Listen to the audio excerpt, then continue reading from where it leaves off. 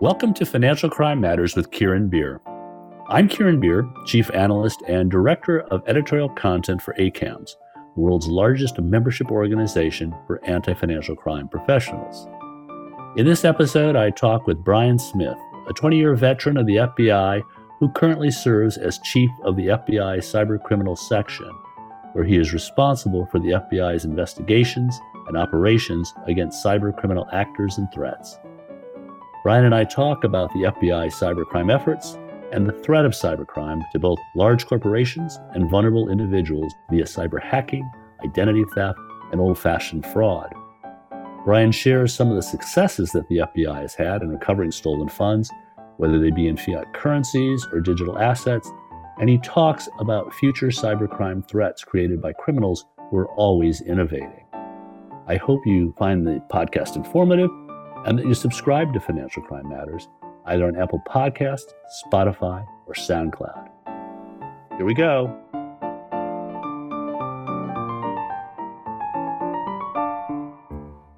Verafin, a NASDAQ company, is a provider of anti-financial crime management solutions for financial institutions. With a cloud-based software platform for fraud detection and AML/CFT, Verafin helps banks efficiently and effectively detect a wide range of financial crime, including payments fraud, business email compromise, money laundering, human trafficking, and money mules.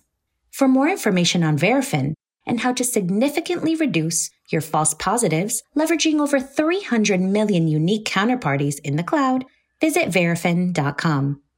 It's a pleasure for me today to welcome Brian Smith, Chief of the FBI Cybercriminal Section.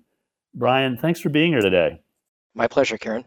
So I think what might be interesting is to start with a brief overview of the FBI cybercrime effort. I mean, you have what we imagine as the traditional FBI, and then along comes digital crime into a non-digital crime-fighting organization. What does it look like, the cybercrime effort? Yeah, well, it's a natural progression of the FBI's authorities and capabilities. And while it may not be apparent on the front end of that, it really has focused our attention, particularly over the last 5 to 6 years, of how do we leverage those existing authorities and capabilities that the FBI has into this cyberspace. We've been in this space since 2002, which seems early, but also seems late for those of us who worked in the technology industry in the 90s. Cyber has certainly evolved in that time from the early 2000s to where we're at today. And back then, and even more so now, there is a requirement to have deep technical knowledge. The adversary and the technology continues to get more sophisticated. So it's something that we have to keep up with both our personnel and their understanding, as well as then the technology that we're using on our end of it. But I think what's really critically important and what has helped the Bureau in this space over the years is the pairing of the functional knowledge. And I use that functional terminology because that's what the adversary is trying to do. It's not the ones and the zeros, it's not the coding that's happening behind the scenes, it's what's the intent of the actor. And that's where I think the FBI, with our authorities, our capabilities, and our history, really can leverage that functional skill set across the board. Because if you think about it from the aspect of the adversary, what is it they're trying to do?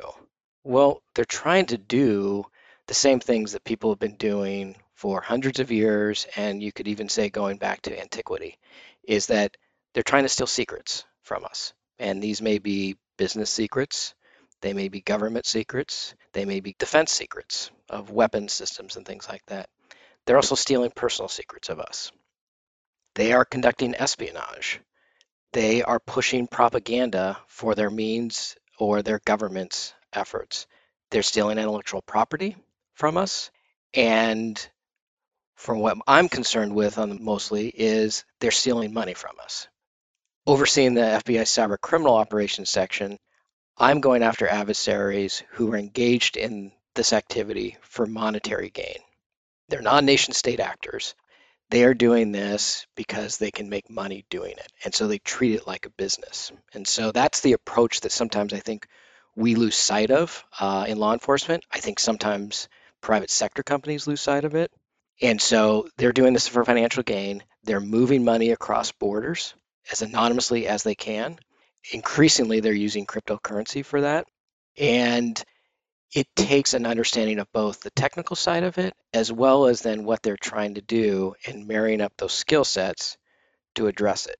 And if you kind of go through all those things I talked about of what the adversary is doing, none of that's actually technical or anything new. We're talking about money laundering in there. We're talking about fraud. We're talking about theft. We're talking about counterintelligence.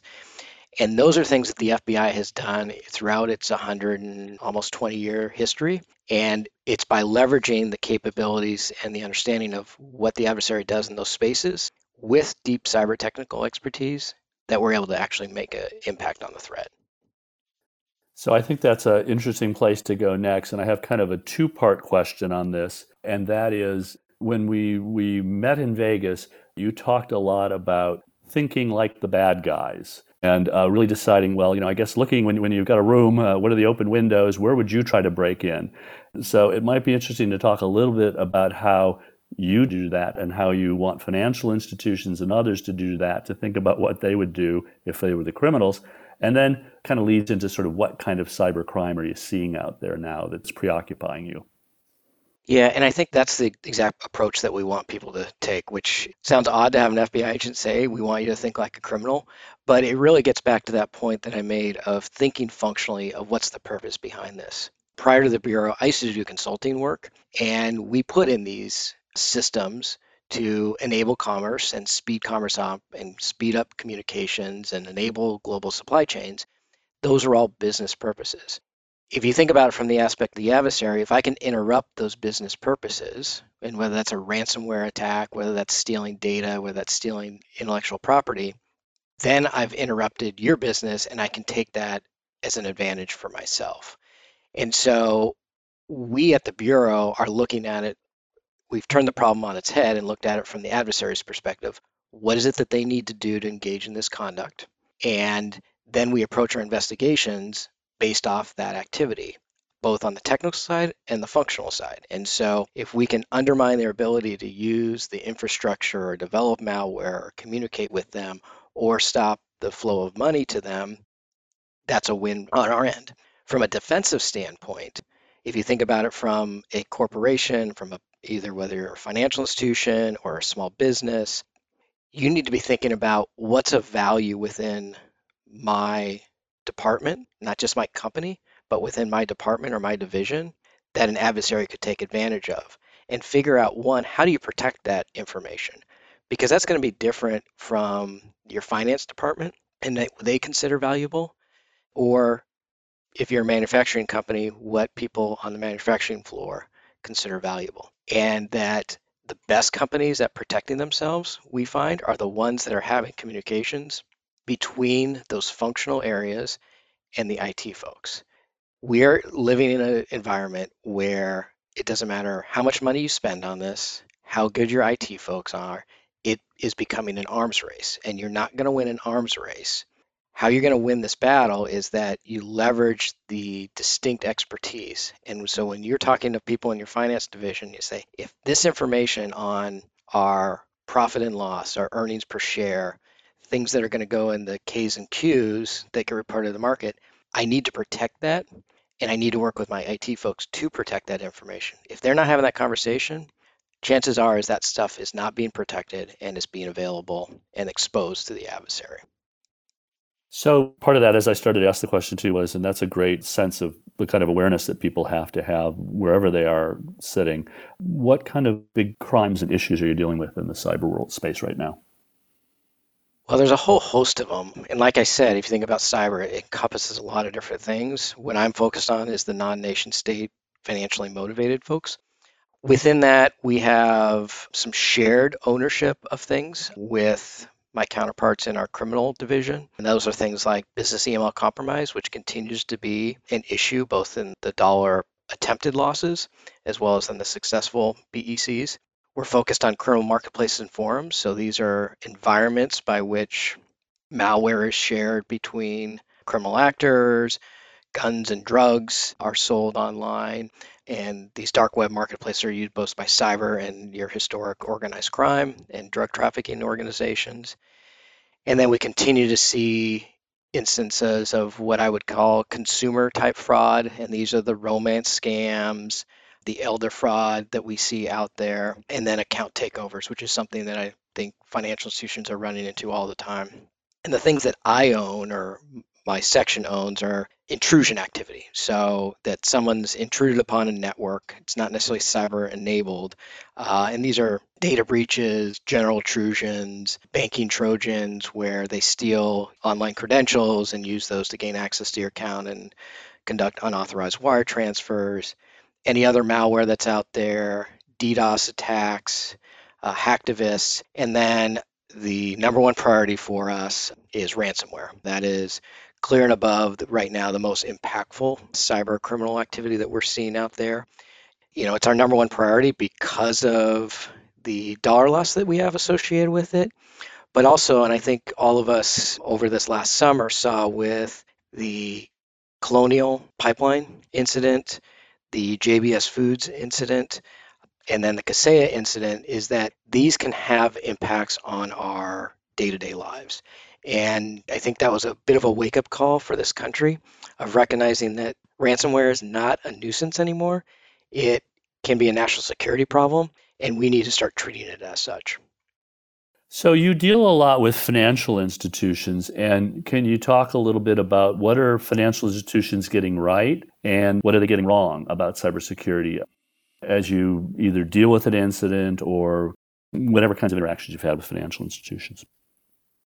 So I've been with the Bureau now for just over 20 years, and I think there's some positive news that I'm seeing out there with financial institutions. They continue to invest heavily in systems that are giving them insight into what the adversary is doing.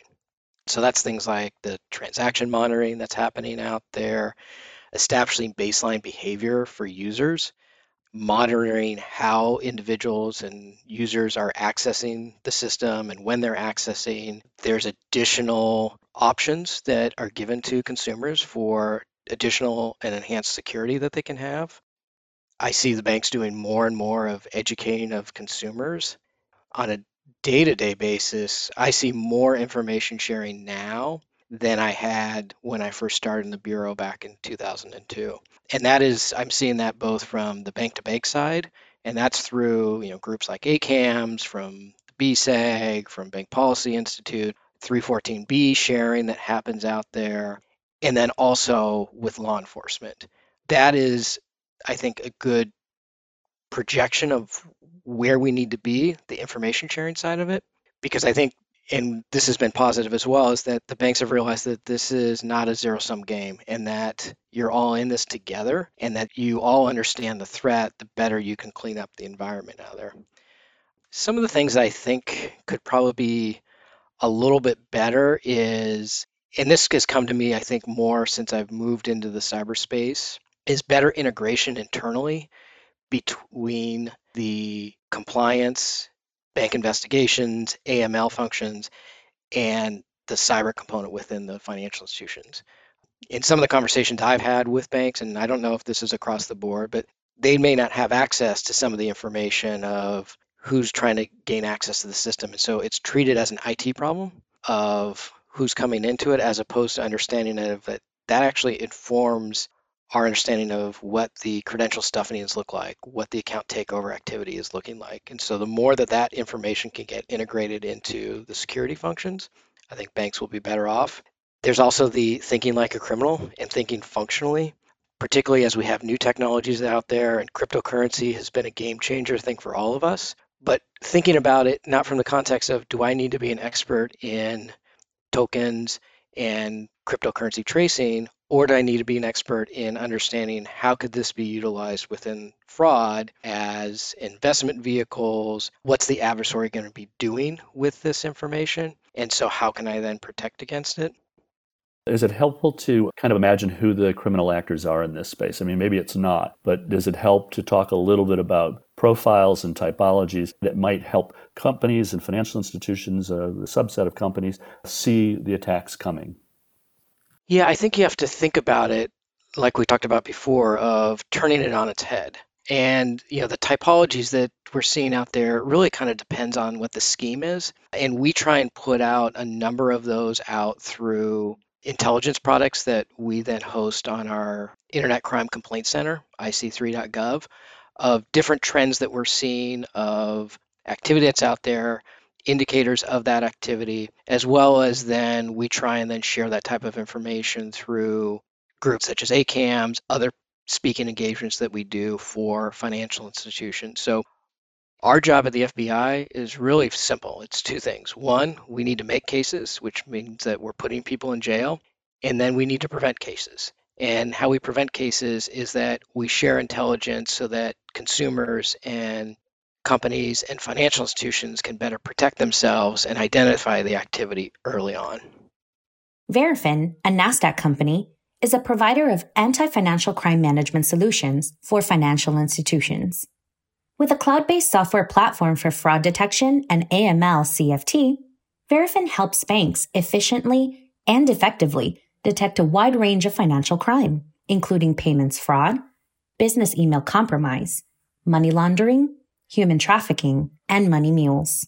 Verafin's customers comprise of 3,700 financial institutions, and Verafin analyzes over 1 billion transactions each and every week. With counterparty resolution and enrichment, and over 300 million unique counterparties in the cloud, Verafin provides you with a more complete view of customer activity, significantly reducing false positive alerts, delivering context-rich insights, and accurately assessing customer risk. For nearly 20 years, Verafin has helped institutions like yours fight financial crime and keep pace with changing regulations. For more information on how Verafin can help your institution, visit verafin.com today. In talking a little bit also about where companies may fall down, I know that you have a real track record of getting back some of the stolen fiat funds if they go through certain banking or other financial channels, and a bit of a record of being able to get back some of the cryptocurrencies. And that involves a number of things. And I guess, A, I want you to talk a little bit about what that involves, but B, how companies can be prepared. Obviously, they've got to be able to report and respond well if you're going to help them get money back, right?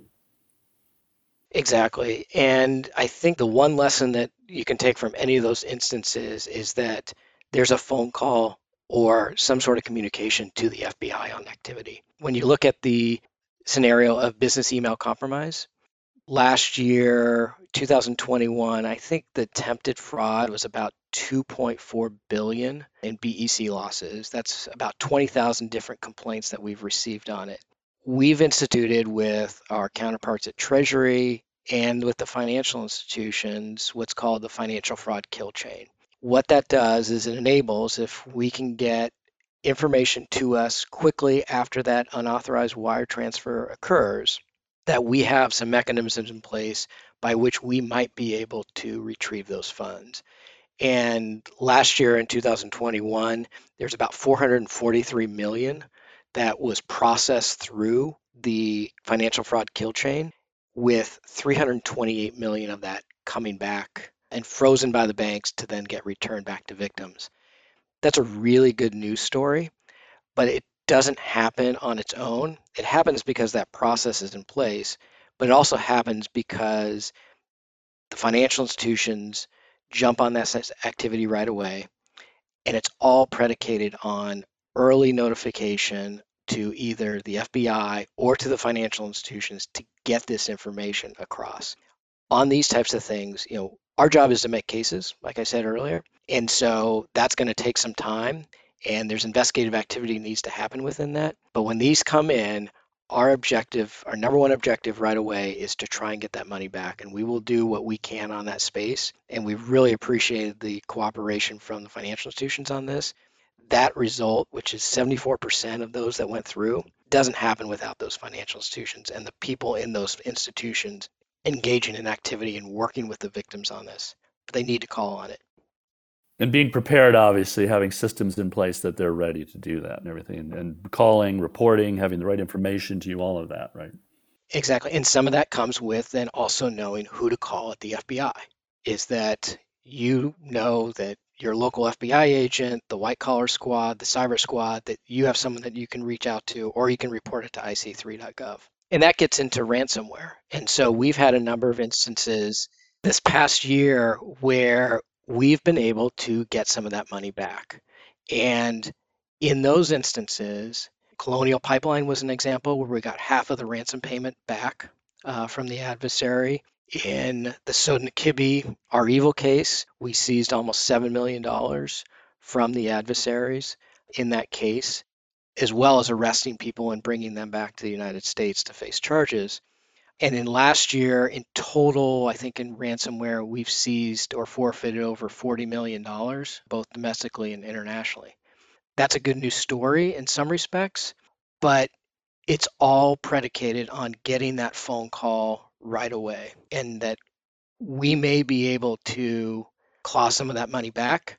We can't promise that we're going to be able to do that in every instance, but I can assure people is that if you don't let us know that this happened, if you don't report that ransomware incident, you will not get the money back. And the current reporting right now says that it's probably about somewhere between 20 to 30% of ransomware incidents are reported to law enforcement. And so there's a whole host of activity that we're not even aware of. And I think any of us who deal with data recognize that the more data that you have, the better you can understand what the threat is, as well as understand and identify mistakes that adversaries make in instances and take advantage of them. But if we're only looking at 20% of their activity, it's harder for us to identify those and take advantage of those mistakes. I don't want to spend a lot of time on this, but we probably have a number of listeners out there in the securities industry and a lot of cyber crime, fraud associated with identity takeover and that sort of thing. And are there a couple of lessons that come out of that, or a couple of things that you can say? I know, too, you have a background in this as a result of being detailed with the SEC while at the FBI at one point in your career. Yeah, I spent about 18 months detailed to the Securities Exchange Commission back in 2011, 2012 timeframe. And this was post-financial crisis, post-Madoff. And the intent of that program when we built it was to see if we could leverage the skills and the capabilities of both agencies to better affect and provide assurances within the capital markets. I have a passion for securities fraud and also for cyber, and I'm really seeing a melding of those two threat vectors, which in some respects is concerning because though securities fraud cases are not easy cases to make, and cyber cases are not easy cases to make. But this is where I go back to understanding this from a functional standpoint, is that you need to start leveraging these complementary skill sets between whether it's within one agency or multiple agencies to understand and address the threat. And so, like I said, we're seeing a consolidation of activity within cyber and securities fraud. We're seeing it in initial coin offerings, which is cryptocurrency as an investment vehicle. And it's not unlike other offering frauds that we've seen over the years and trends that we've seen of whether it's Forex trading or it's binary options or just the nature of initial public offerings. People thought, oh, well, let me see if I can get an IPO. I don't care what the company is, it's an IPO, that must be good. The adversary will take advantage of excitement in certain markets or excitement for certain technologies and a lack of understanding by the consumer. And so they take that advantage of that and they use that as a vehicle just for fraud. There may not be anything technical about it, but it's just an investment vehicle. We continue to see the use of crypto as a fraud vehicle of whether it's the initial coin offerings that we're seeing in it, whether it's crypto mining that they're getting people to invest in that for the most part don't understand what exactly is happening there, and they invest in it and then they can't get their money back out of it. And then we're seeing increasingly on the cyber side the use of cyber to enable other types of securities fraud, such as market manipulation and then insider trading. And so you think about it from a security standpoint, those are the three big things: offering frauds, market manipulation, and insider trading. And we are increasingly see cyber within those spaces. We've seen data breaches where instead of those identities being taken to then open up credit cards and obtain lines of credit or loans, those identities are being utilized to engage in market manipulation or microcap schemes. So similar to, for any listeners who saw Wolf of Wall Street, that type of activity where you have penny stocks that they pump up using these stolen accounts or stolen identities to have these accounts, pump up the price, and then they sell on the back side of it. So those victims never know that they've been victimized by it. The brokerage firms, mostly online brokerage firms who have this activity, are seeing these accounts get open and then these penny stocks being purchased with it. And then we also have seen some instances and have a couple cases right now that are in the public where we've had entities who have gained access to information prior to the markets to engage in insider trading. And so this is a trend. It's concerning to us because it takes two pretty specific skill sets. But I think what I'm optimistic about is that I'm seeing more and more cooperation on the government side as well as then on the private sector to try and identify what this activity is. And in any of the cyberspace, the nice thing about it is that they leave breadcrumbs. And as long as we can then acquire those breadcrumbs, it helps us put that piece, the puzzle, back together and identify who and what happened in this space. Well, Brian, we're really just about out of time, so maybe this is a chance. Are there trends coming in fighting crime? Anything keeping you a little bit awake, or that's your next focus? And also it's a chance to even say something about success. You've talked about a number of successes that you've had already, but any final thoughts? Yeah, I guess it's the sophistication of the adversary in this space, and that's concerning to us is the fact that they are engaging in pretty specific and complicated frauds. The good news on that side, like I just said, was the fact that there's a number of entities, and as a citizen, you should be proud of your government and what it's doing and the cooperation that I am seeing across multiple entities, both from law enforcement to civil and regulatory entities, and then the private sector, of people recognizing that we're in this together. And as long as we understand that these complementary skill sets doesn't replace any one entity, they're actually there to build on each other. It makes me optimistic about where we can go and where we can address these frauds. Well, it's great that we can end on a note of optimism. And Brian, thanks for your service, the FBI service, and for all this information today. Really appreciate it. Thank you, Kieran. My pleasure to be here. Thanks for listening to my conversation with Brian Smith, Chief of the FBI Cyber Criminal Section. I hope you found the podcast compelling and will subscribe to Financial Crime Matters on either Apple Podcasts, Spotify, or SoundCloud so that you'll receive an alert for each new podcast. Because financial crime matters to me and to you. See you next time.